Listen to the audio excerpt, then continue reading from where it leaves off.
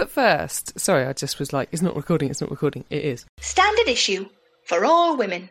Hello and welcome to episode 247 of the Standard Issue Podzine. I'm Mickey Noonan, and last week I met the most chilled out baby I think I've ever encountered. I saw the photos. He's adorable. Shout out to M. He's Pup, well lovely. a.k.a. Murray Mouse, a.k.a. Murray Reynolds. Oh, hello, Murray. People will know whose baby he is because she used to be on our podcast. Indeed, the lovely Lucy Reynolds. Lucy. She's popped out a good one. Well done, that woman. He just wants to wave at people and show people that he knows the sign language for friends. We're friends. He just tells everyone he's friends with them. It's very cute. Can you show me the sign language for friends? I know this won't work for a podcast, but okay. Is that Makaton or something? I'm not accepting questions at this point, Jen. Okay, I think... Is that not someone from In the Night Garden? I think they use it with, like, autistic people and children and whatnot, but I think they also use it on... I think that's what baby signing is, isn't it? I think it's Makaton. I think that's what they use. Don't know, but I enjoyed it. Whatever it was, I had a lovely time. That's the universal sign for I don't know, Mickey. Well done, you're speaking it already. This is great for a podcast. What an excellent new direction to take us in. I'm Hannah Dunleavy, and not to give them a free advert, but Vinted. People It's great, use isn't it. it? I hear a lot about Vinted. People seem to be obsessed with it. I had a proper clear out, and I have to say I'm quite a bad offender, and I don't like trying clothes on. I don't like changing rooms. So I tend to buy them, and if they weren't that expensive, if the value of them was less than the bus fare to return them, I just think, oh, I know, so-and-so might like them. Maybe I'll give that to my sister, or maybe I'll give that to my mum. And then they just hang in my wardrobe, taking up space. And in lockdown, I just couldn't be asked to return anything. So I acquired lots of clothes that I didn't really need or want or indeed ever wear. And so I sold them all, and I made £225. Ooh, Wow. tasty. Yeah. How's it different to eBay? I mean, Less you do not paperwork. bid on it. Like, you don't have to... eBay asks Okay. you like a billion questions about a top that's worth £3.50, whereas Vinted's like, have you got a photo? Put it on. Brilliant, we've sold it. And you don't have to sort out the Nice. postage. That's all on the buyer rather than the seller. When someone pays you £35 for a pair of, for example, for a pair of Lucy and Yak dungarees you accidentally bought that were long leg and you never sent back, you get £35 as opposed to the chunk that eBay take out of it. Also, wardrobe space. Great. Wow. Quickly downloads Vinted. Is it an app? It is an app. It's an app, yeah. You can do it on your computer if you prefer to be old school like I do and see it on a big I screen. do. I do. I'm Jen Offord, and on Saturday I was simultaneously embarrassed by and kind of proud of my daughter. Has she started writing sex copy for men's magazines? Because that's exactly how my mum felt. No, we went into a local shop the other day, which is run by a conglomerate of local artists, and we know the people who run it like very well. And we went in there, and obviously Lyra was sort of like bounding around. There's quite a lot of pottery and stuff that she could Break. just exactly that. So there's quite a lot of herding going on, and then my mum was like, all right, look, I will take her out and you can stay in here and look at the things you want to look at. And she was like, no, you've got to come outside, mummy. And one of the women who's involved in the shop was like, look, let me see if I can distract her with a pop-up book. Anyway, we all ended up outside, and the woman was chatting to me about something, and Lyra took her hand, started pulling her towards the door, and said, I'm putting you back inside now. It was like, shut the fuck up, the lot of you. I'm done with this shit. I want to go. I'm putting you back inside now. Okay. Excellent. It's excellent now, Jen, but wait till you're in your dotage and she buys a pen that she puts you in and gets payback.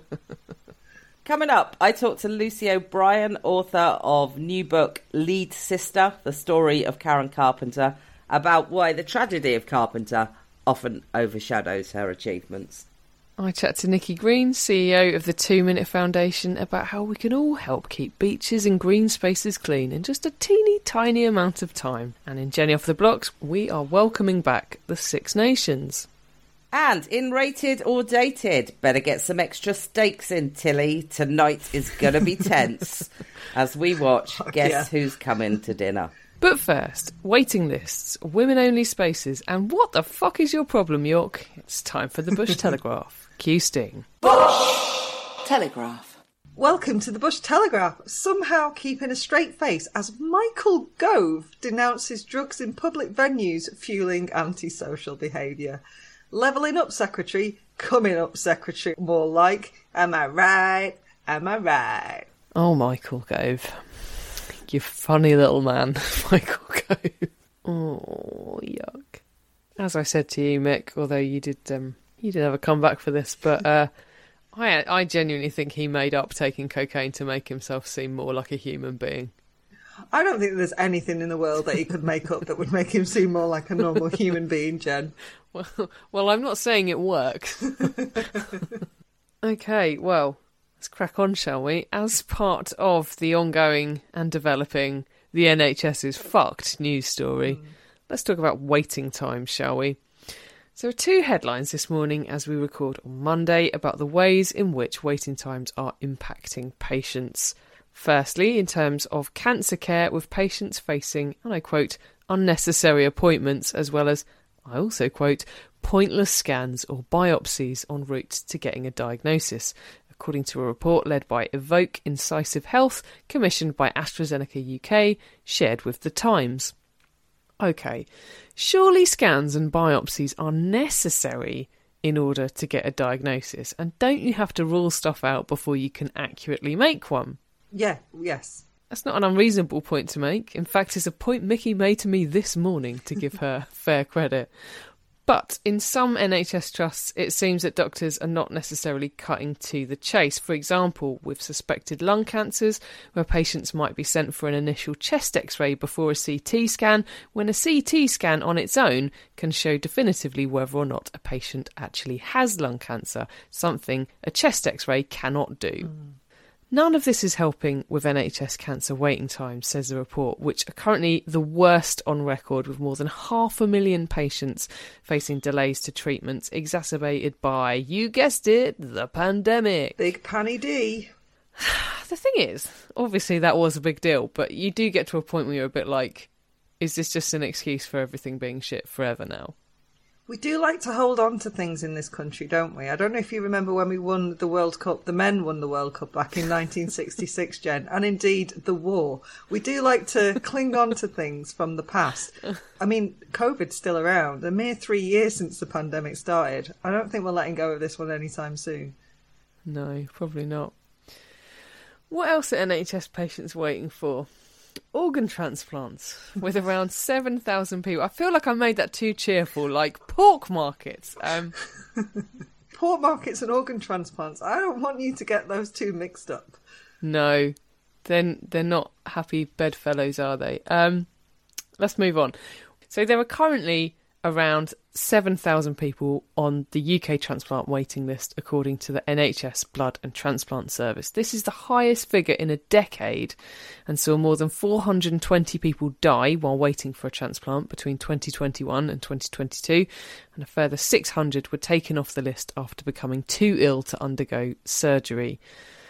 The slightly confusing issue here is that despite a change in the law in 2020 whereby organ donation after death became presumed unless someone has proactively opted out as opposed to the other way round, the rate of families giving consent for donations has actually dropped. Wow. It's weird, isn't it? But the slightly surprising thing about that law, certainly I didn't know about it, although the presumption is now that organs will be donated, if you've neither opted in nor opted out, the final say is with your family. So it's not necessarily enough to just assume that it's all taken care of because the law has changed. Also, they brought that law in 2020, where, as just previously discussed, we were all a bit busy, right? Yeah. So I'm going to try and Pollyanna this a bit, because although this is undeniably bad news, it is something we can actually help with. So if you would like to register your NHS organ donor choices, you can do so at organdonation.nhs.uk/register-to-donate, or just have a chat with your nearest and dearest about what you'd like to happen after you die. Can have everything but my eyes. Bit weird about the eyes. Me too. And I did actually see that the law had changed, which made me go and look at my choices, because I'm weird about the eyes. I don't think they'd be very much use to you, to be honest, unless it was for, like, you know, medical research. but yeah, exactly the same.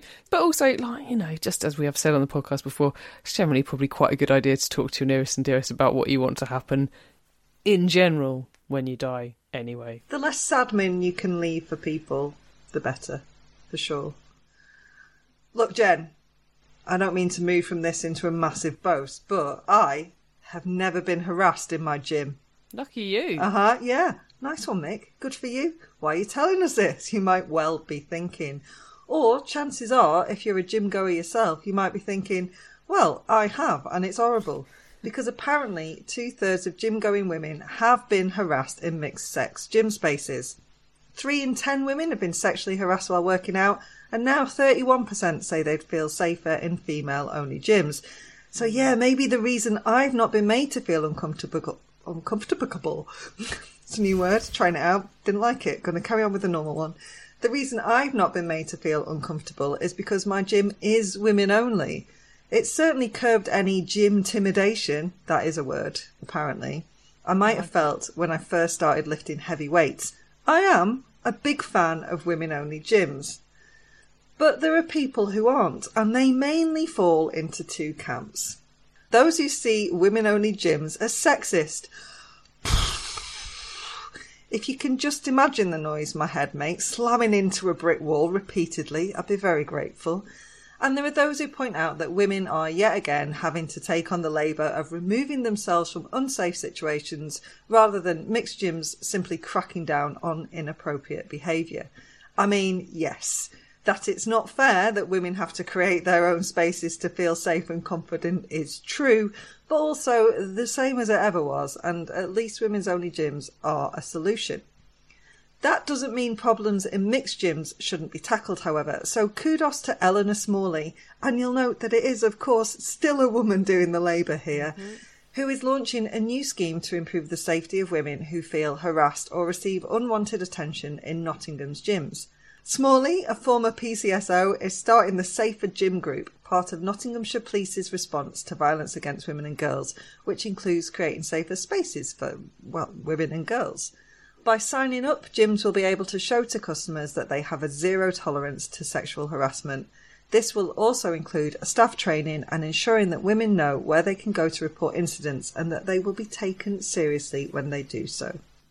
Not one to celebrate the actions of the police, generally speaking, but I think Nottinghamshire Police are actually doing some, like, all right stuff, aren't they? This is not the first time their name has come up. The name of that force has come up in relation to, like, quite good programmes for women and girls. Yeah, actually doing something instead of just chatting shit.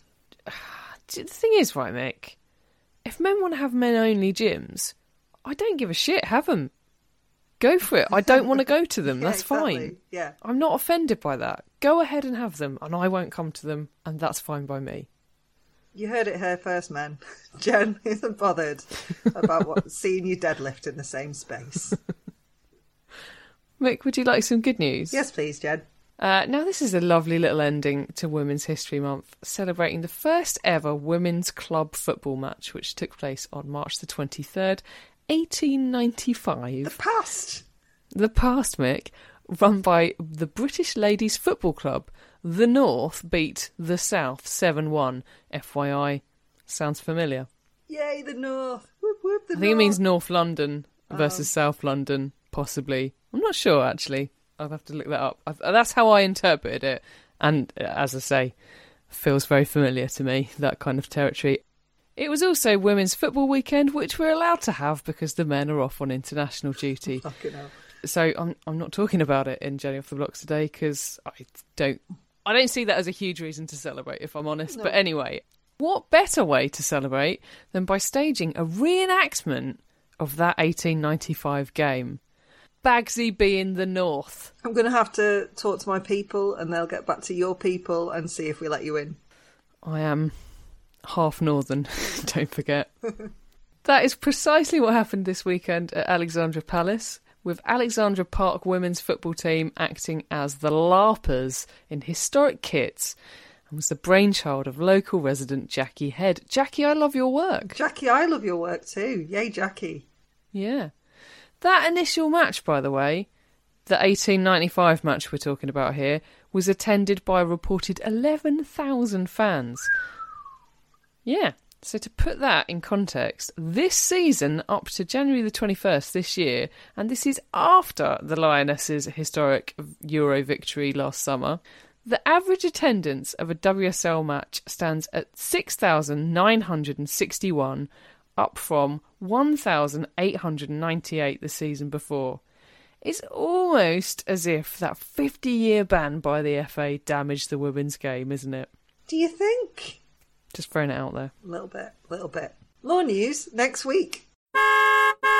Well, you have equal pay, but, they're not equal, are they? Sexism of the week. It's that time of the week where we look at the sex disaggregated stats and facts around disorderly behaviour, but swiftly discard them to declare groups of women the real scourge of cities. In an almost laughably sneering, scaremongering article in this week's Sunday Times, brought to my attention by the one and only Jennifer Offord, it's claimed that, and this is the fucking headline, hen party hordes strike fear into York. That's right. Groups of pissed up women in sashes celebrating Brenda's last night of freedom are holding an entire city to ransom. It's basically Game of Thrones with tequila shots. Or at least that's what this hit piece on women drinking would have you believe. Now then, I'm not saying that hen parties can't get a bit rowdy and that a big group of drunken, leery women isn't sometimes a bit much. I've thought that when I've been one of the drunken, leery women in question, so I can absolutely see it might get on your tits when you're trying to enjoy a quiet afternoon in one of the UK's, quote, ancient cities, famed for its Gothic cathedral, medieval walls, sedate tea rooms and market stalls. But come on, it's hardly a state of emergency. Or is it? I used to work at a watch shop on Coney Street, retailer Mark Powell tells the Sunday Times, and on Saturdays we would have to lower our trading targets because we knew that people wouldn't go shopping when the street was full of drunk people. Someone would come in with their £2,000 Rolex to be fixed and you wouldn't be able to have a conversation with the customer because of the noise people were making outside. Will nobody think of the Rolex owners? What a twat. Did I make him sound like a twat? Oh, my bad. Powell is one of two men interviewed for the piece. The other, who described the hen parties passing his shop as quite vulgar, asked not to be named. They're killing our capitalism, shout the shop owners, not the pub, bar and club owners like, while ignoring the huge out-of-town retail parks with much easier parking. The piece is illustrated with candid photos of women on hen do's, and while some of their outfits in what's clearly chilly weather up north means I fear for their kidneys, they just look like they're having a nice time. But why can't they be silent and well-behaved like the stags? I hear absolutely no one ask. And yet, while there are more hen do's that take place in York than stag parties, it's telling that stags don't even get a mention until paragraph 7. And yeah, I fucking counted. Can I ask a question at that stage? Yes. Where do the football fans rank in this hierarchy of hate and terror? It's any mention of them? Absolutely no mention of them at all, Jen. They're fine, I'm sure. They never cause any problems. No, I wouldn't have thought so. Anyway, you can imagine how shocked I was when I delved into a bit of a tangent on this to discover that women are twice as likely as men to receive harsher sentences for assault offences when alcohol is a contributory factor. Women are judged differently to men. Well, paint me green and call me Norma, who'd have thunk it. Look, I have been guilty of it in the past, but I know drunken behaviour ain't pretty. And, I guess women are always supposed to be pretty, eh? It is why we exist. And we wouldn't ever want to go against traditional notions of womanhood, would we? Anyway, I had a little nose at an FOI about criminal activity on stags and hens disclosed by North Yorkshire Police at the end of last year. And that sex disaggregation is going to surprise none of our listeners. Not one of you. Yeah, it's not the hens getting into criminal trouble there. But, women drinking and having a nice time. That's the real crime here. Another shot, Jen? I have seen hen and indeed more stag parties before and thought, I wouldn't fucking like to get involved with any of you lot. But, like, also, at the same time, the majority of hen parties I've been on, like, literally, we've, like, fucking learnt how to get, like, a bunch of people and lift the lightest person in the dirty dancing move. Like, you know, it's just not that, like, it's not that violent, is it? It's, you know, it's mostly just, like, fucking formation dancing, isn't it? Come on. It's loud formation dancing, absolutely. There's a lot of screaming, and that, you know, that is a pitch that might annoy people, but is it really as much of a problem as they're stating? Well, if you're a Rolex owner, maybe you should at me and see what I have to say about it. I'm joined by Nikki Green, CEO of the 2 Minute Foundation. Hello, Nikki. Thanks for joining me. Thanks for having me. I heard about your organisation because a friend of mine does the 2 Minute Cleanup. Nikki, can you tell us a little bit about the 2 Minute Foundation, first of all, for anyone who's not aware of what you guys do? Yeah, sure. So we are the 2 Minute Foundation. We are a national environmental and social action charity. We started thanks to a hashtag that was sent out in 2014, and that hashtag was 2 Minute Beach Clean. That hashtag snowballed into a social media movement. We've had hashtags being sent from Hawaii, Australia, obviously thousands sent from the UK. And with that hashtag, it was very nebulous, you know, we needed something tangible. So we created our A-frame stations, which is like a sandwich board with a litter picker, litter box and a bag slot, where people can actually have a tool and effectively pick up in locations. We've got 1,100, I think, now across the UK. We have them all around the beaches, around the coastline, and we also have them inland as well. So with the 2 Minute Beach Clean hashtag, we then created a campaign inland and upstream called 2 Minute Litter Pick. So we inspire people to pick up litter first and foremost for 2 minutes or more, but it's sort of about taking part in small acts that lead into a greater impact. Yeah, so I found out about you because of my friend. I spend like half my time in Essex on the coast, and so I was following her social media account and I saw what she was doing and I thought, this is interesting. I wonder if this is like her thing or a bigger thing, and so I sort of looked into it, and of course it is a bigger thing. And also just should say, well done, Hayley, you're a good person. Well done. You know, she goes out there every day and she's walking her dog. Well, that's a really nice thing to do, isn't it? And then I think to myself, well, I'll do it. Because like, that's not a big ask. 2 minutes. And then if everyone does 2 minutes, then that's the whole point, right? Like, lovely stuff. No more litter on the beach, right? And yet, somehow, I have never quite managed to find those 2 minutes. So, can you give me like a quick sales pitch on how easy it actually is to find 2 minutes? Okay. Well, here's my 2 minutes. I mean, I'm showing you now, but anyone listening, I did my 2 minute beach clean this morning when I walked the dog. You can do your 2 minute litter pick whenever you go and visit your park or a green space. When you're outside enjoying nature, if you look down, you will come across some litter. So if you go on my local beach, I went on my local beach this morning, I looked down and all I could see was micros at my feet. So this is what I picked up here. So there's rope, there's microplastics, there's bits of bucket that have broken up, remnants of a dog ball, fishing gear. And that was just 2 minutes in 1 metre square patch. That beach is 800 metres long, and there are around about 1,500 beaches across the UK coastline. So if everybody did 2 minutes, it would make such a huge difference, because 2 minutes is actually nothing. Our concept is about just doing it whenever you can and whenever you're out and about. It's just so easy, and that's why it's taken off. But I think it's that positivity element as well. It makes you feel really good going outside. You know, you're soaking up that sunshine. You've got the feel-good hormones going on. You've got, you know, the oxytocin and serotonin and endorphins. It's great, you know, to connect with other like-minded people and to connect communities as well. That's what we've been good at, is connecting communities and, yeah, just staying positive during this climate crisis, because there's a lot of eco-anxiety and climate anxiety prevalent at the moment. So if your beach is 800 metres and you go and you clear 1 square metre of it and you pick up all the little bits and bobs that you find and you get rid of them, and say you do it for 800 days, say no one else ever goes on the beach, or the people that go on the beach learn that they need to sort of change their behaviour, or is it like a constant battle against the crap that's also in the sea? Yeah, I mean, first of all, that's an amazing challenge. Maybe I need to speak to the marketing team about that. But it constantly comes in with the tide.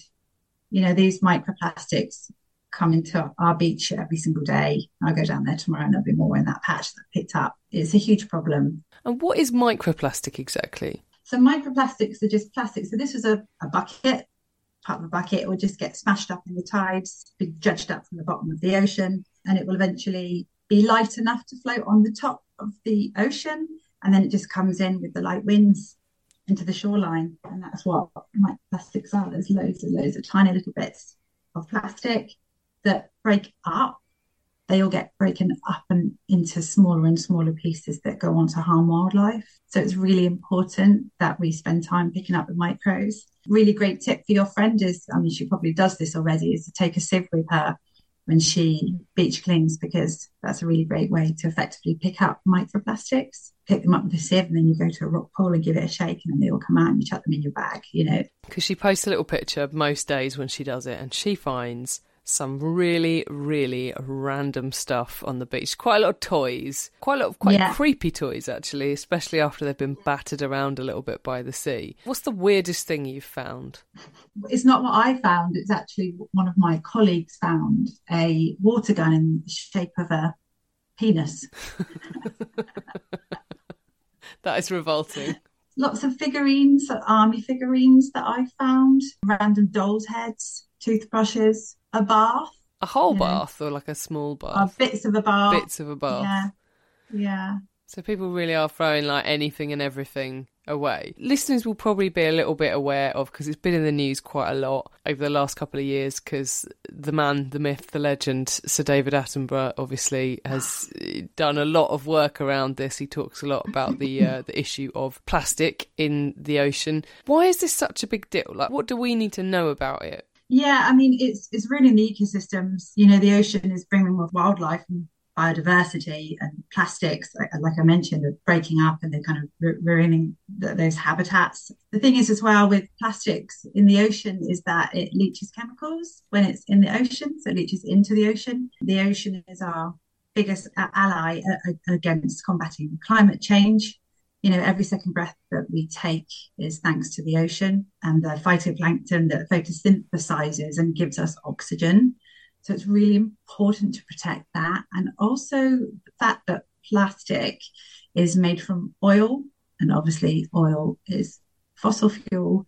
So from the moment that oil is extracted from the ground, it then gets processed into plastic pellet. It gets then made into a plastic item. Then we use it mostly only once and then gets discarded. All through its life cycle, plastics are harming the environment.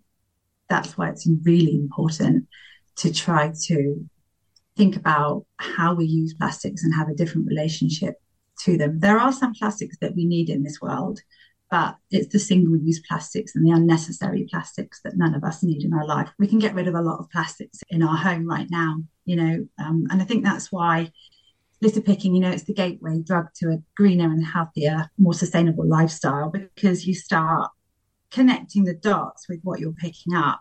And you go home, you sort of think, oh man, maybe I don't need to buy so many packets of crisps for my kids, or, maybe I need to think about my choices at home and my choices as a consumer.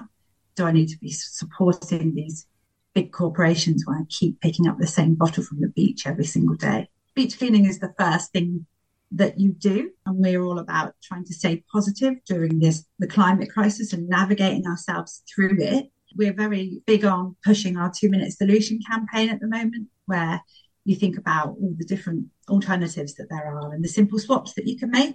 I used to be a civil servant before I was a journalist, and I used to work at DEFRA, which is the Department for the Environment, Food and Rural Affairs. And one of the things that we always had in terms of like changing people's behaviour, and particularly when you get into a situation like, cost of living crisis, etc., is that to a lot of people the environment is a nice to have, not need to have. It's something that we very much take for granted. So if you're talking about like, okay, in an ideal world you'd buy say you're buying a tumble dryer. You're going to buy a tumble dryer with a slightly better energy efficiency rating, but that tumble dryer is like 100 quid more expensive, so actually you're going to sack it off and buy the cheaper one. Do you think that is an issue with environmental policy, that it is kind of seen as in some ways like the preserve of the middle classes or the rich, that actually they can afford to make those lifestyle changes. And how do you think we change opinions? Like, this isn't a nice to have. This is very much a need to have. How do we make people understand that this is,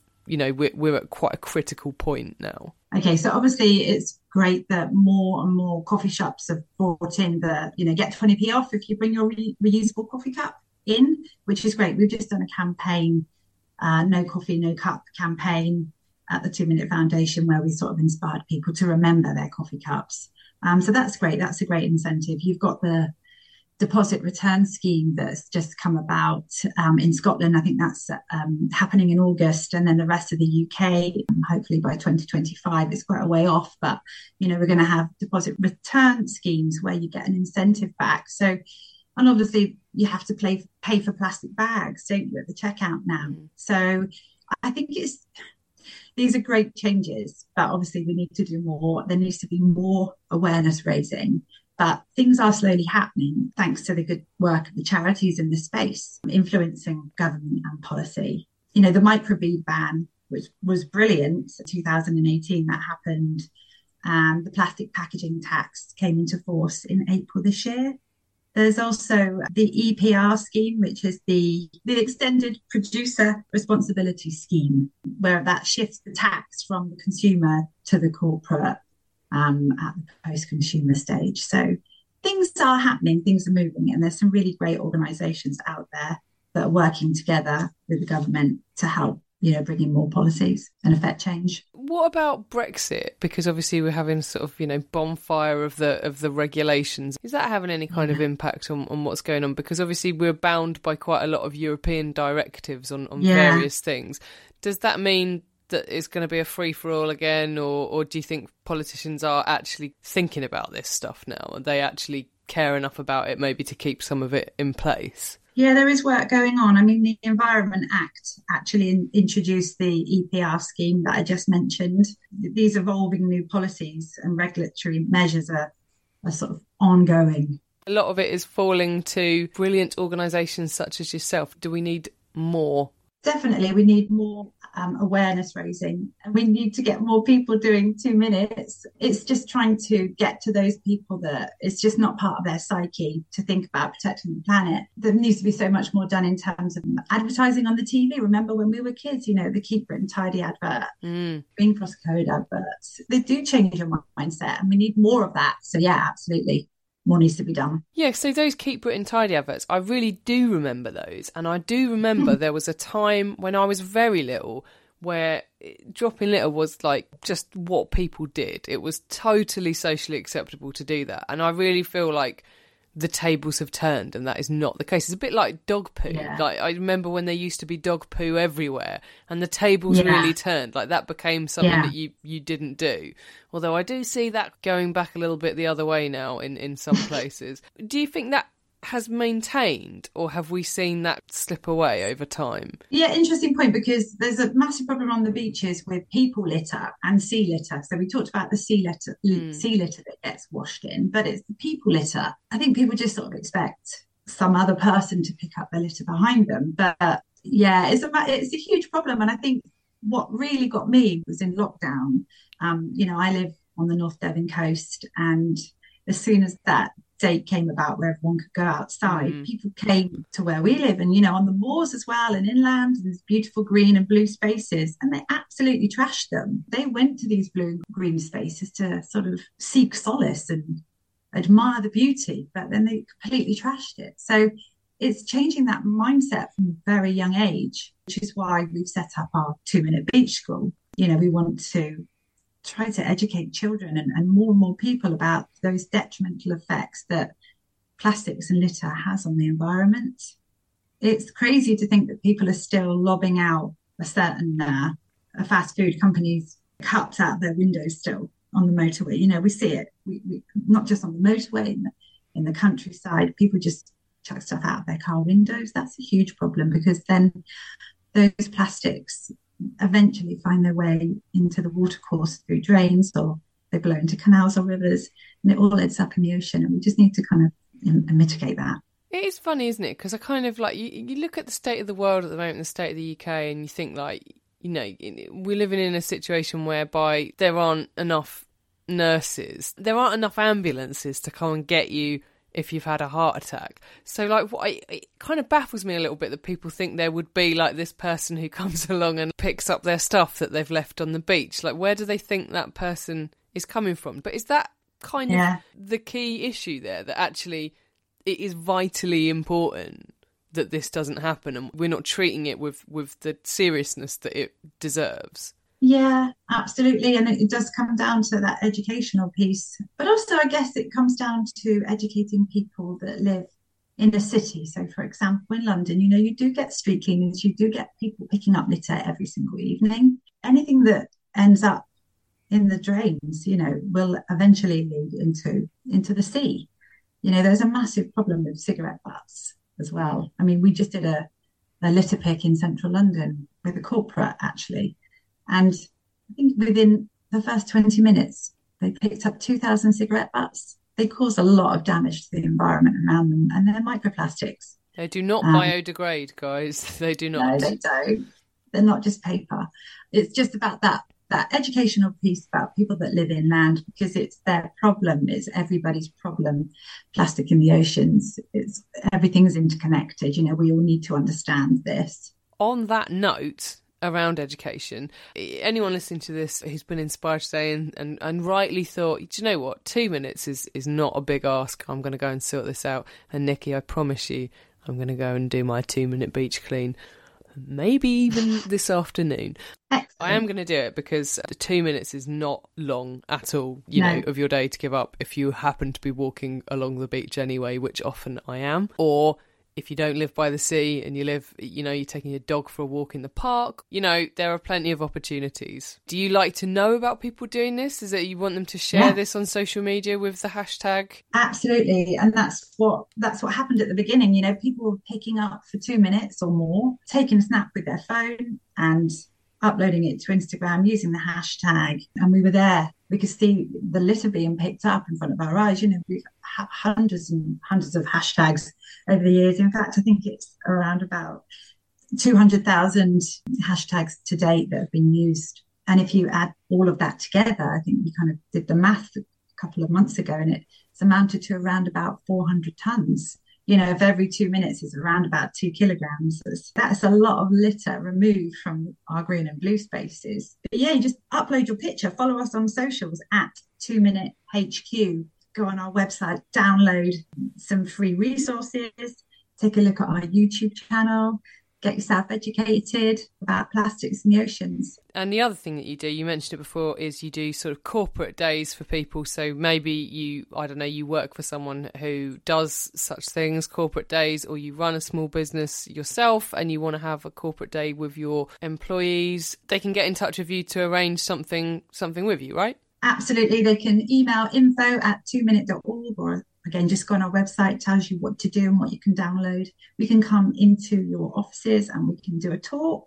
We can do a free lunchtime learning session to talk about plastics that we find on the beach. And we, you know, it's all about the well-being of the workforce as well with our corporate offering. Everyone sort of talks about the supply chain, etc., and auditing, but we're more about, like, you know, the hearts and minds really of your workforce. It's about inspiring them that, you know, 2 minutes is nothing, but if they do it, if there's 3,000 people in the company, it really does make quite an impact. And that's something that the company can then shout about, and they'll go back home and talk about it, you know, and start talking about 2 minute at the dinner table. Who knows? Where can we follow you guys on social media? So the handle is at 2 Minute HQ. We are on Twitter, Insta, Facebook. We're about to launch on TikTok over the next few weeks, which is quite exciting. Very modern. Oh, I know. Where can we find you? Are you on Twitter? Yes, I am. I'm Nikki 2 Minute HQ. Nikki, thank you so much for joining me. Oh, thank you so much.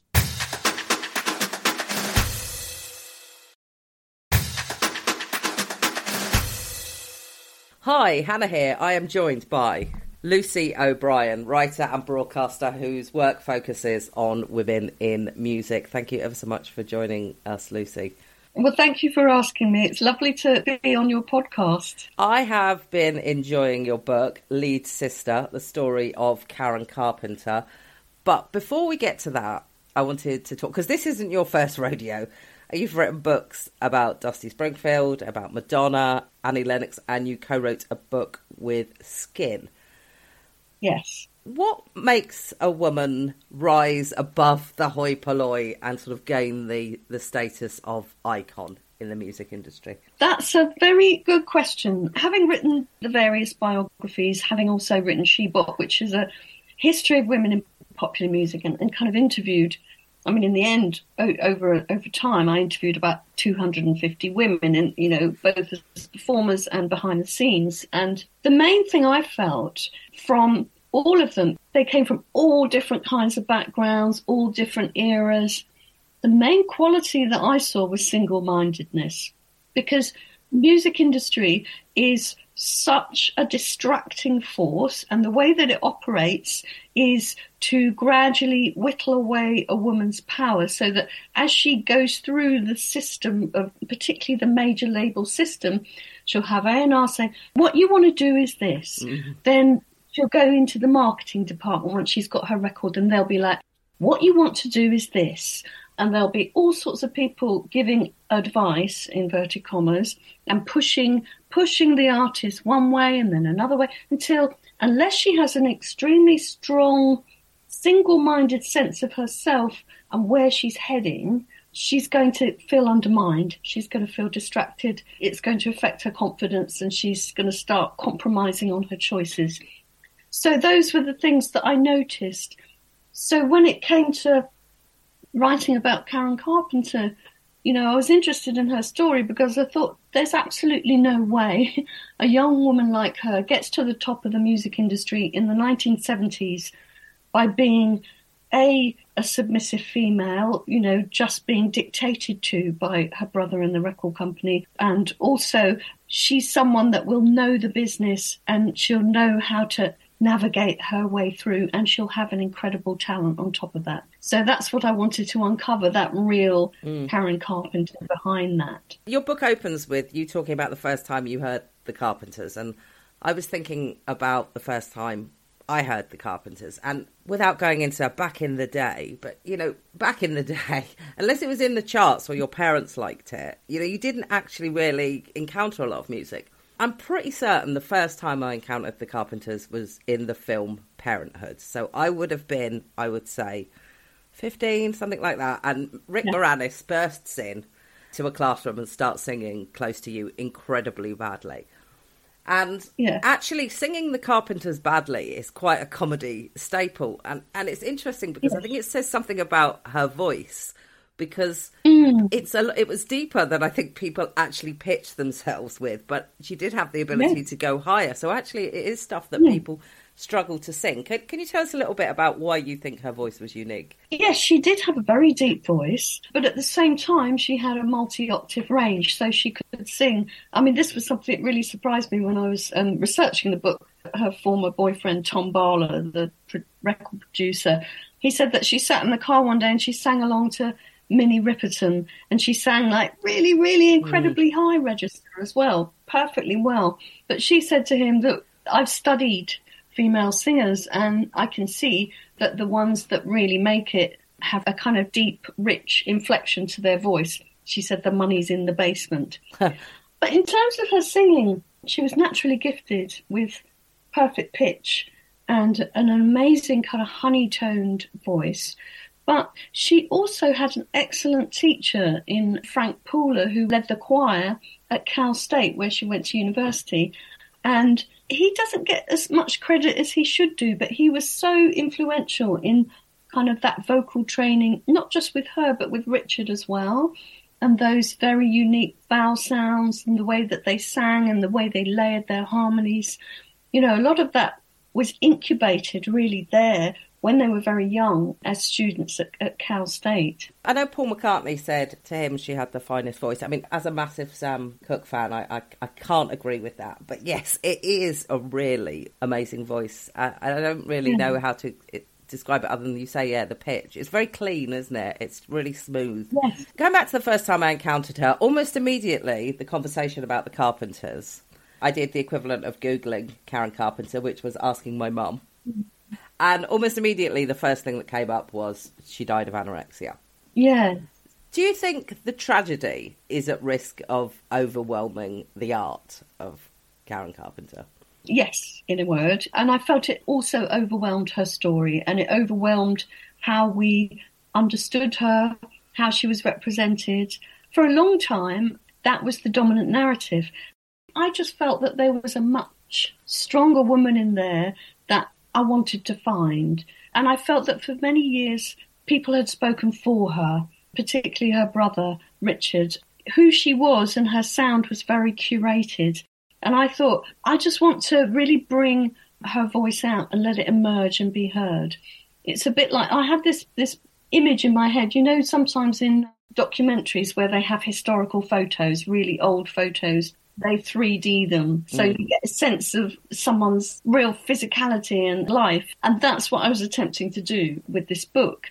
Through lots of fresh interviews, people who knew her work with her former boyfriends, friends, but also kind of digging around, doing quite a lot of archive work, particularly, radio is such an amazing medium. And I found these really kind of obscure radio interviews they'd done maybe in like 1969 or the early 70s when they just started out, and it might have been for Montreal Radio or some small little radio station in LA, and finding Karen talking so much more animatedly and talking enthusiastically about her interests, her music. A lovely story, for instance, she's talking about Frank Pooler and how he led the choir, and she said it was like we were one voice. And she enthused about a very experimental piece that they'd done, which was kind of set around the Holocaust. And she said that she found that so exciting, just being experimental and really pushing her art. And I thought that was so interesting because we've kind of got so used to thinking of the Carpenters as easy listening and very MOR. And yet there was this whole other quite extreme side to her. Yeah, we can get onto the drumming in a bit because the drumming is fascinating. But sticking with the pressure on her, there's a couple of really fascinating quotes that I want to bring up. The first one, actually, there's a brilliant quote in your book where somebody says, drummers are much like hockey goalies in that only really other people who do that understand them. And I actually sent that to a friend of mine who is both a drummer and a hockey goalie. And he just said one word back that said, true. Yes. It's a really interesting thing about how women who have a musical instrument tend to fare a bit better psychologically with the pressures of fame than women who are just out there singing as the front woman. I mean, and I can understand it totally because although a guitar doesn't hide you, it kind of does. And it's actually when she stopped with the drumming that the real pressure on her to look a certain way really started to come through. I found that totally fascinating. My feeling about that was that she was essentially de-skilled as an instrumentalist. Mm-hmm. I was surprised when I was doing the research how much she loved and was passionate about the drums, because I kind of, a lot of us thought, she kind of played the drums a bit, but she was mainly a singer, and that side of her was trivialised, almost seen as a bit of a novelty. But then as I looked into it, and the more I talked to people, the more I thought, no, she was a serious drummer. She took great pride in that, right from when she was a teenager and she was playing in the high school marching band, and she kind of made sure she was right up there at the front. And I also think she had a lot emotionally invested in it because, again, the more I looked into her family moved from the East Coast, from Connecticut, over to LA when she was 12, 13 years old, which is really a very difficult time for a young teenage woman, transplanted, moved thousands of miles away from her friendship group. And someone like Karen, who kind of had that vulnerability, really, in terms of her mental health, this was not good. So her grades started to slip. She was an A grade student. Her grades slipped. She was keen on sports, and then suddenly she wasn't doing sports anymore. And you can clearly see that there was some distress. But then she finds drumming, and that's what makes her happy. Yeah. And she's really comfortable with that. She's really comfortable with drumming and singing. And in the early records, she's doing most of the drumming. And on tour, she's doing most of the drumming. And then, you know, as the Carpenters become the hits kind of rack up, and there's much more pressure on the band to become this money-making machine, it's like, let's shove her out front, you know. You need to let go of the drums now, Karen. Yeah. As if it's just, oh yeah, all right, I'll just put the drums aside, when this instrument is her primary way of expressing herself, really. There was a quote where she said something along the lines of, when she was younger and she drummed, she was both safe and lost. That was the feeling that it gave her when she was out doing the drumming in the, yeah. I love that quote. Yeah, I thought it was fascinating. Yeah. But, I mean, drummers don't get a lot of respect, full stop. A bit more now, maybe, you know, but they don't. Yes. You know, Cam Ringo Starr drum is probably one of the longest running dispute in music. Yeah. But even more so when it's a woman. In fact, just this week, Can Meg White drum has been quite the conversation on Twitter. It's been incredible, hasn't it? Yes, and I think that's such prejudice.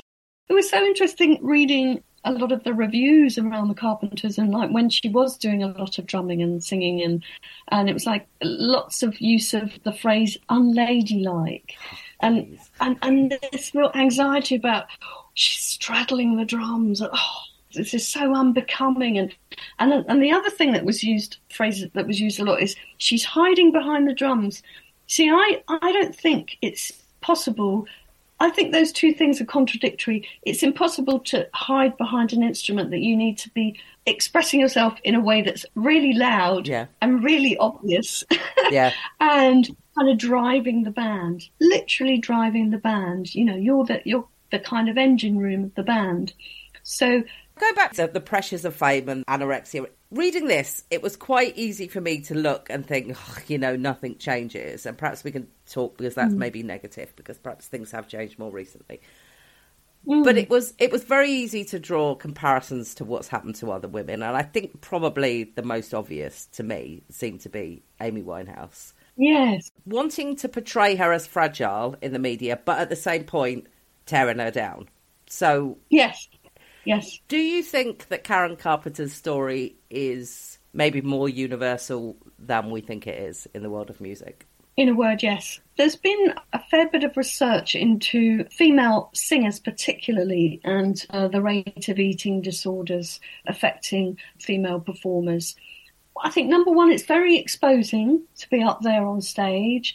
There's a lot of judgment, not just on the way that they're singing, but also the way that they look. Within the music industry anyway, there is this, I was talking earlier about the process. Any female artist signed to a major label has to go through that whole image process as part of the marketing. There's an inordinate amount of pressure to sell herself sexually. So that, and to look incredibly slim and be like a clothes hanger for clothes. So I think all those things combined add up to a very difficult situation for a lot of female artists, and they can be prone to anorexia, bulimia. In Amy Winehouse's case, it was bulimia, and I do actually think bulimia was really at the source of a lot of her problems. We've had artists like Taylor Swift speak about it really openly, that the more there was stress and pressure on her, the more she had disordered eating. She was lucky in that she was born and she's working nowadays because there's a lot more treatment available and there's a lot more ways to intervene and get really good help. But, you know, back in the 1970s, Karen was kind of struggling through on her own. The advice that she was given by another artist who had managed to successfully kick anorexia was, you can't do your job and recover from anorexia at the same time. Yes. Yeah, that's really brutal. All of that said, I do feel like looking at sort of the new generation of artists, you know, Billie Eilish, for example, she really seems to have it all together. Is she unique, or are things getting better very, very slowly. I'm always an optimist, and I think that's partly why I approached the book in the way that I did, and that I thought I want to deal with the anorexia and discuss that in the light of all the latest research that we have and the awareness that we have. But at the same time, I really want to celebrate Karen's achievements and also really bring out that pioneering woman that I always felt was there. Karen's death was a real watershed moment for the music industry in that the collective shock and disbelief was immense, and it kind of helped to continue or start a conversation about eating disorders and about anorexia particularly. And something that I did feel, as I was looking at her story and Amy Winehouse's, and I know people who've worked with both artists, that there is a real feeling of failure in the music industry. We failed, and a sense of people really looking at it and trying to learn from it. So I think it's gradual, but I think the change is happening, and it's happening because those two deaths, I think we realise now, could have been avoided with the right support, with the right medical intervention, therapy, joined up thinking. And I do see now that there's more awareness with artist careers. Like, I teach in music management at University of West London, and something I have noticed is that record companies now at least have policies in place for mental health and their artists and mental health and well-being. And kind of built into that is an awareness that you can't keep pushing. If artists are going through a phase where they are in trouble or they're vulnerable, then it's understood, right, you need to give them some time out. You need to give them some time out. In Amy's case and in Karen's case, they didn't have time out, and that's why it became so chronic for both of them. They're so young, so unbelievably young. I mean, Karen Carpenter was 32. When someone told me that when I was, like I say, when I was 15, and now I'm looking at 50, you think, Jesus, 32. And Amy Winehouse was even younger, wasn't she? She was 27, I think. Yeah. Yeah. So, much as I love this, and everyone should definitely read it, I also would like to know, have you got your eye on someone else? Who's next? Is there another person that you're lining up to write about? Well, there's two things I've got kind of bubbling. Well, three things, really. I'm working with an all-female band called the Liverbirds, who are contemporaries of the Beatles. There's two surviving members, Mary and Sylvia, and I'm co-writing their memoir with them. Oh, excellent. That will be out next year. And I'm doing my own memoir. I won't say any more than it's kind of about how music and feminism saved me. Excellent. So I'll just put that one out there. Get your diary out. We'll get you back to talk about that one. In terms of, oh gosh, I would love to do a biography of Lana Del Rey. I love her music. I think she's a really interesting character. She doesn't play the game. She's a real free thinker. She's very imaginative. Yeah, I mean that's someone I'd be if I could choose my next kind of biography, then I'd be up for that.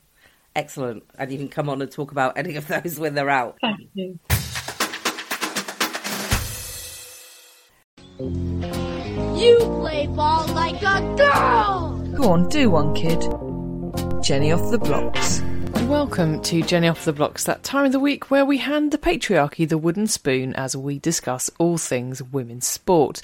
A very wet and windy Jenny Off the Blocks this week. Apologies if you can hear the weather, which is currently weathering. Anyway, whoop whoop, welcome back women's rugby. I mean, it hadn't gone anywhere, but it's great to have another big tournament on our telly and or internet.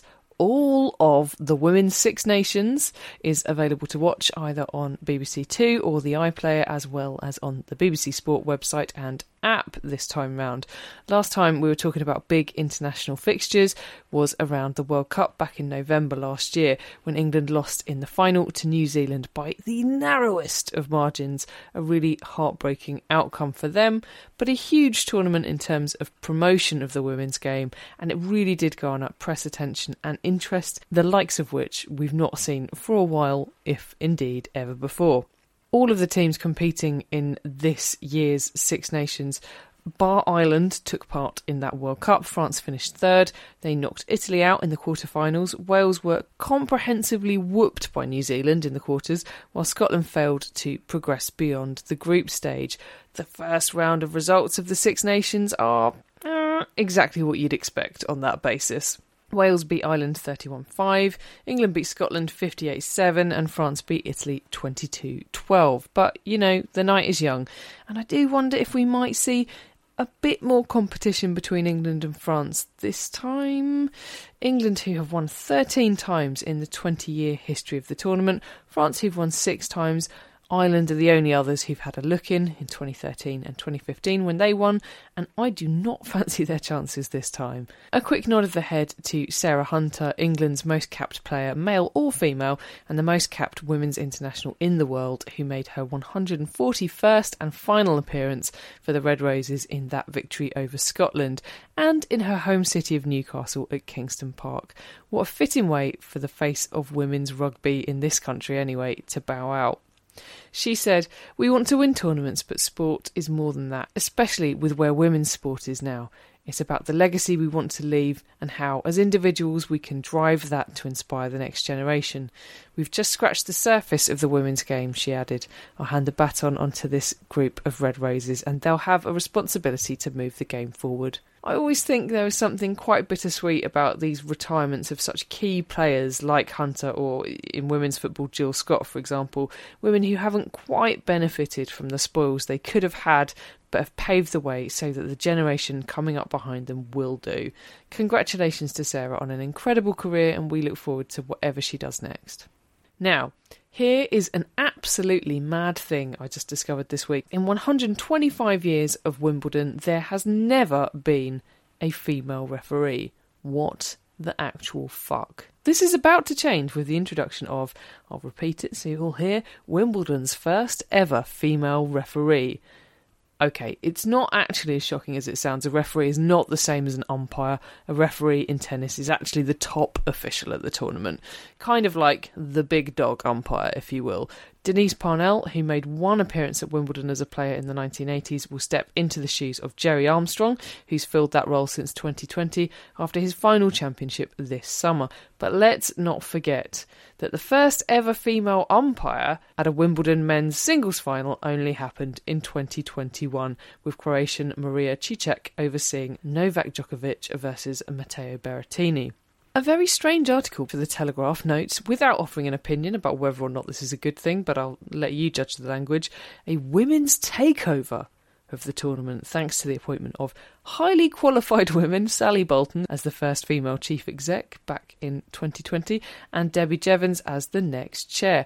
That is a lot of ladies. Surely all these ladies have played a part in the, and this is a direct quote, once classically white and male-dominated enclave once decision to allow coloured underwear in this summer's championship, he ponders. Lovely stuff. I think that's equality 15 love. We're not quite at game, set and match stage yet, are we? That's all for me this week. I will be back next time with more women's sport.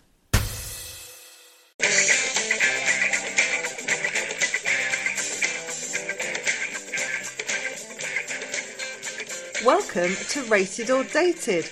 Hannah, what film did we watch that, had it been written by Northerners, would have been called "Eee, would you look who's come for this tea?" This week, we watched Guess Who's Coming to Dinner, a romantic comedy drama about an interracial relationship which arrived in cinemas in the UK this month in 1968, a few months after it was released in the US. And for a bit of historical context, the US release came a few months after the famous Loving v. Virginia ruling, which made interracial marriage legal in all states of America. If you're interested in that, there's a very good film called Loving, starring Ruth Negga. Seek it out. Guess Who's Coming to Dinner was written by British screenwriter William Rose, who it's believed drew inspiration from the story of Ruth Williams, a white British woman who married African aristocrat Kosi Seretse Khama in the 1940s and went on to become the First Lady of Botswana. If you're interested in that, there's a good film called A United Kingdom starring Rosamund Pike. Have you seen that? No. Seek it out. While we're on it, had either of you watched Guess Who's Coming to Dinner before? No, I had not. Okay, this one was produced and directed by Stanley Kramer, who was famous for classic Western High Noon, as well as a number of message movies, including The Defiant Ones, It's a Mad, Mad, Mad, Mad World, On the Beach, and Inherit the Wind. Guess Who's Coming to Dinner was the ninth and final pairing of bona fide, albeit secret, Hollywood power couple Katharine Hepburn and Spencer Tracy. Tracy was very ill during filming and died 17 days after it wrapped. Thus, Hepburn said she was never able to watch the film. It was one of 3 films made by Sidney Poitier, released in 1967, the other 2 being To Sir With Love and In the Heat of the Night, and the latter, which is a real banger, picked Guess Who's Coming to Dinner to the Best Film Oscar. Poitier himself, of course, had become the first black man to win the Best Actor Oscar in 1964. Poitier was apparently so awestruck by Hepburn and Tracy that he repeatedly fluffed his lines, and so often the bits where the pair are not on screen were filmed without them, with Poitier addressing empty chairs. Best Film was one of 10 Oscar nominations received by Guess Who's Coming to Dinner, and it won 2, Best Actress for Hepburn and Best Original Screenplay for Rose. Hepburn did not attend the ceremony. In fact, despite winning more Oscars than any other actor, she only ever went to the ceremony once in 1974 to present one. I really like that. Yeah, do we know why she didn't go to the Oscars? She's just not into that shit. Fair enough. Spencer Tracy won a posthumous BAFTA, and Hepburn was awarded the Best Actress BAFTA for a combination of films, Guess Who's Coming to Dinner and The Lion in Winter, which actually happened a few times in the 1960s, but now seems a bit weird. Yeah. Guess it saves them competing against themselves, which sometimes happens these days. The fourth corner of that square of actors is Catherine Horton, who gets the shitty end of the stick here. Fucking hell, yeah. In that her role was the least substantial, and people suspected she only got it because Hepburn is her aunt, or was her aunt. Not a lot she could do about the last one, although she did try to add a little backbone to the role of Joey, persuading Kramer to add a scene where she got some political views of her own. But that scene didn't make it to the final cut. Guess Who's Coming to Dinner grossed $56.7 million, which is a whole lot of cash in the 1960s. On its first showing on US television in 1971, it got an audience share of 44%. Reaction from reviewers was mixed, as you might imagine, and it continues to divide opinion, as you might imagine. A remake, and I put that in quotes, was made in 2005, starring Ashton Kutcher as a white man wanting to marry into a black family. But its spiritual successor, I'm going to put that in quotes as well, is perhaps more likely Jordan Peele's Get Out, a film that also asked white liberal America if it was actually as liberal as it thought it was. Let's do the plot, because fun fact-filled though this section has been, I have been talking for ages. In San Francisco, Matt and Christina Drayton are surprised when their 23-year-old daughter Joey returns from holiday with a fiancé. He's a famous doctor, 14 years older than her, a widower, and she's only known him for 10 days.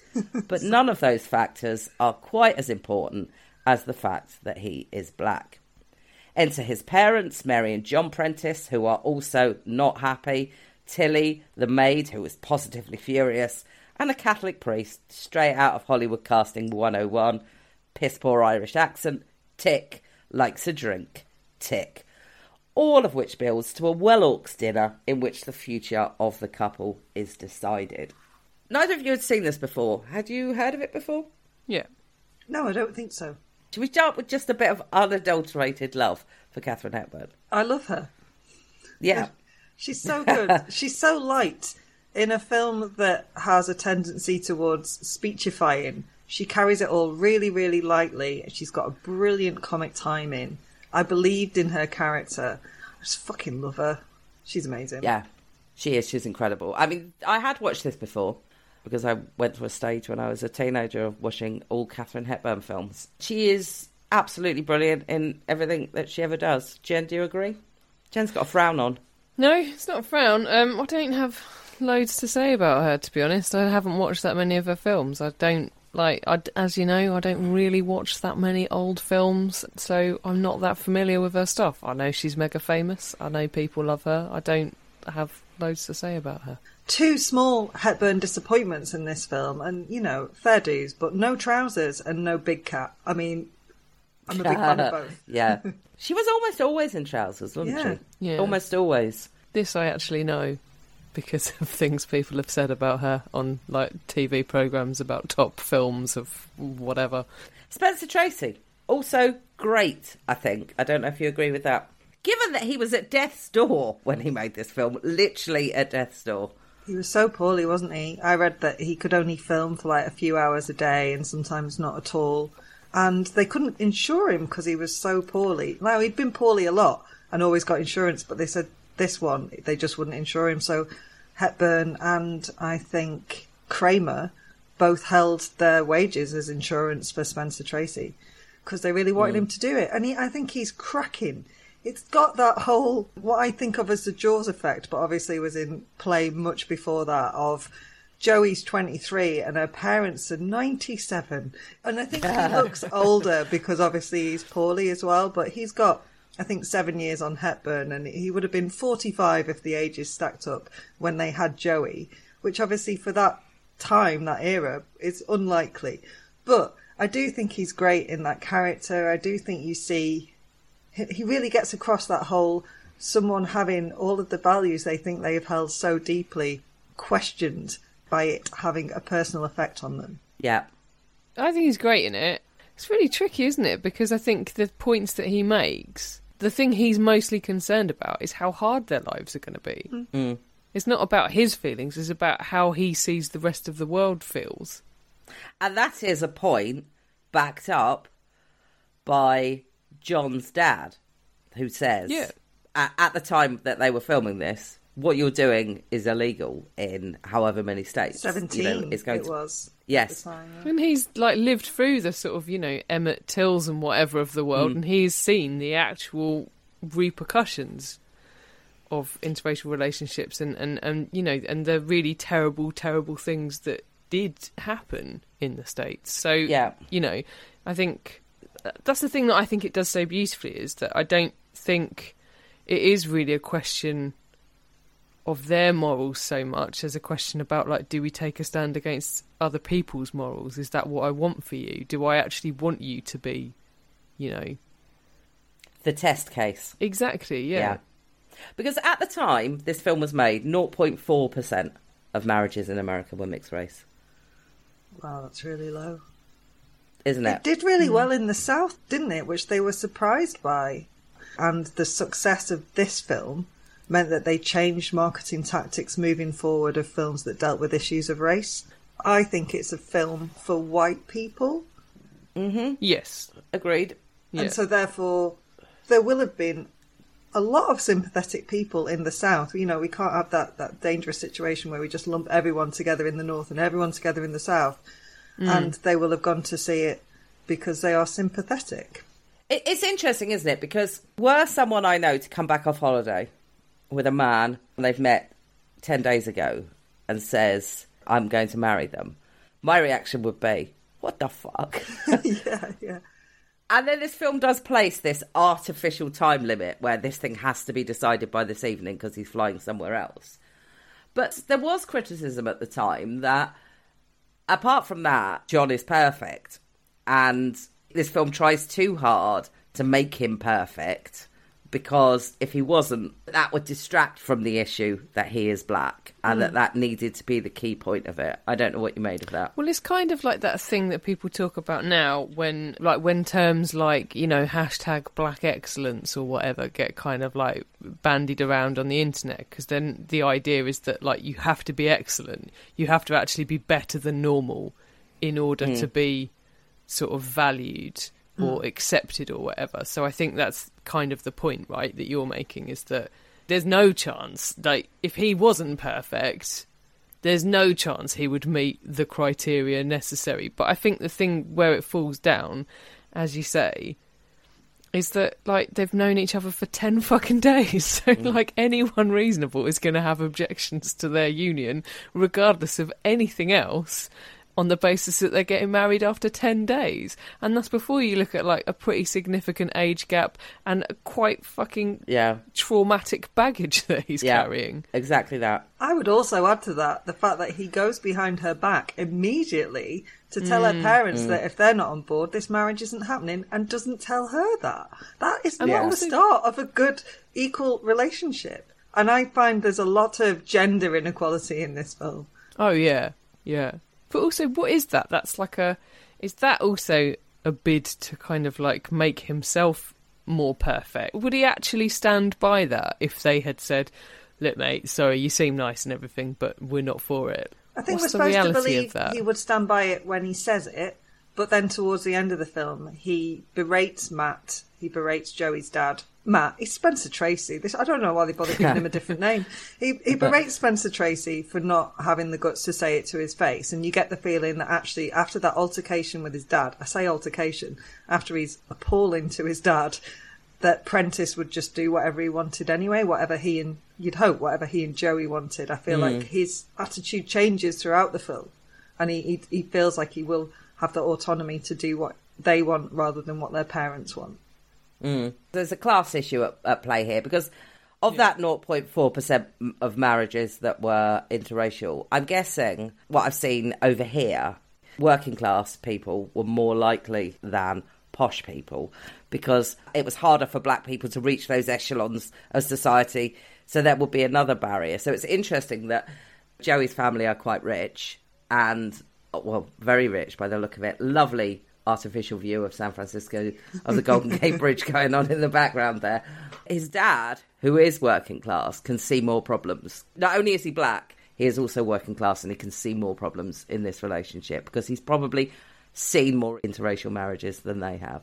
I think that might just be a massive assumption on my part. I think it's like quite an interesting sort of look at intersectionality in a way, isn't it? Because it's like he's acceptable to them, I think, because he's middle class and he's perfect. He's moved up in the echelons of society and he is perfect and all right, like they hold these values dear and blah, blah, blah, blah. But the reality is he probably wouldn't have had a fucking cat in hell's chance with Joey if he had been working class for a variety of different reasons. Probably wouldn't have been on holiday in Hawaii. Well, exactly. So I think it's quite an interesting look at intersectionality and the privileges that he in turn is afforded from the work that his dad has done and all of this stuff. But then that like chat between them at the end is quite interesting as well, where he's a bit like, I don't owe you shit, like you literally brought me into the world, this is what you're supposed to do. I thought that was quite interesting as well. He's horrible to his dad, though. I think he's really horrible to his dad. And I think it's maybe more shocking because it shows another side to this perfect, in inverted commas, man that we haven't seen.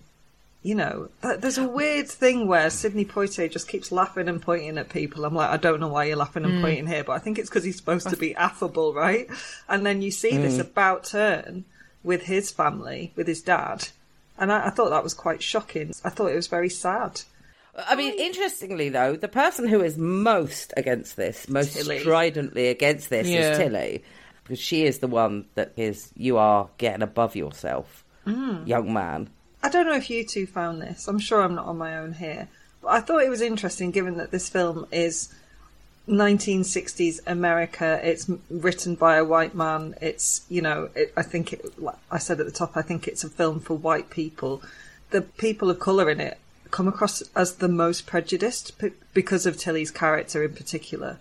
And I think that's interesting, isn't it? Like, the liberals are more likely to be your white folk, and it kind of rankled a little bit with me. I don't know, because Spencer Tracy, after he has that car crash, really reverts to a kind of, why are there so many black people in my life today? Again, obviously it's written by a white guy, but in defence of the attitude that he puts forward, I think Joey comes across as really fucking naive and a bit silly. And she's almost like, well, I don't even see colour. It's like, well, that's your privilege, isn't it? Whereas, like, the other people that are objecting, like his dad and Tilly, they are the people that have lived through watching these really, really traumatic things happen. They are the people with the most to lose, or have seen the people with the most to lose like literally their lives. So maybe that is a realistic depiction of the strength of feeling that you would feel. It's almost like a game to Joey at times. Like that, she's so flippant about it when it is, you know, objectively, it is a big deal because there will be problems for them in their life. I'm not saying that's right. Obviously, it's not right. But that's the reality of it. She's wealthy, so she's probably never had a great deal of problems, as well as being white. But she is also young and in love.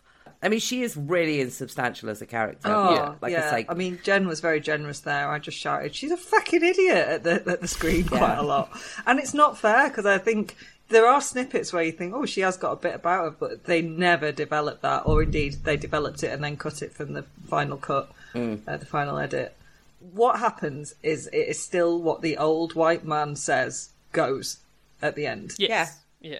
Do you know what? I might as well ask the question now, because I think the question of whether this is rated or dated is actually incredibly complicated. Very difficult to look at a film that has the white man make the decision at the end and not say it is dated. But at the same point, it is a photograph of views of the 1960s, essentially. So how could it not be rated? It is definitely dated, but I am so pleased this film exists and incredible that it came out at that time. Oh my God. Can you imagine? Like, it must have been seen as so provocative at that time, right? So many people must have been like, fucking hell, like it must have blown people's minds. It's absolutely dated in so many ways, but then in other ways not really at all. A lot of those attitudes still exist. It's still alarmingly relevant, probably, in a lot of ways. I think it's exciting that this film existed in that time. I think it's exciting and important. I'm really glad I have seen it now, even though it felt like I was at philosophy class a few times.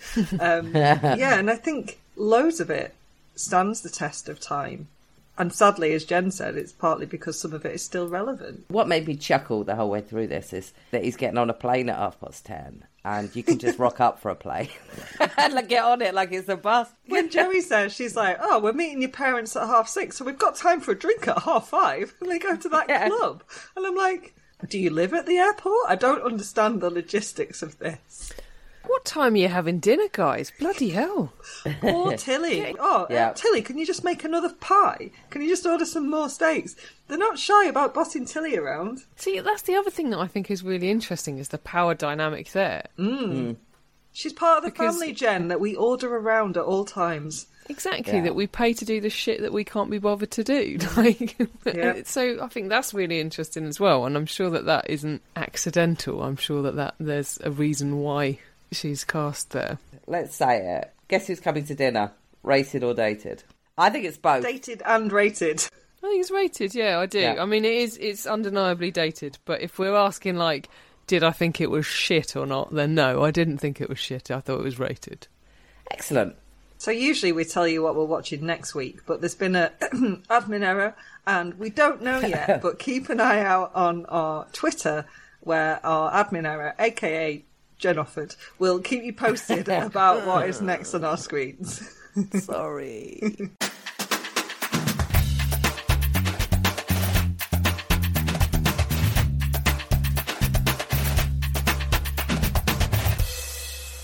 Standard issue for all women.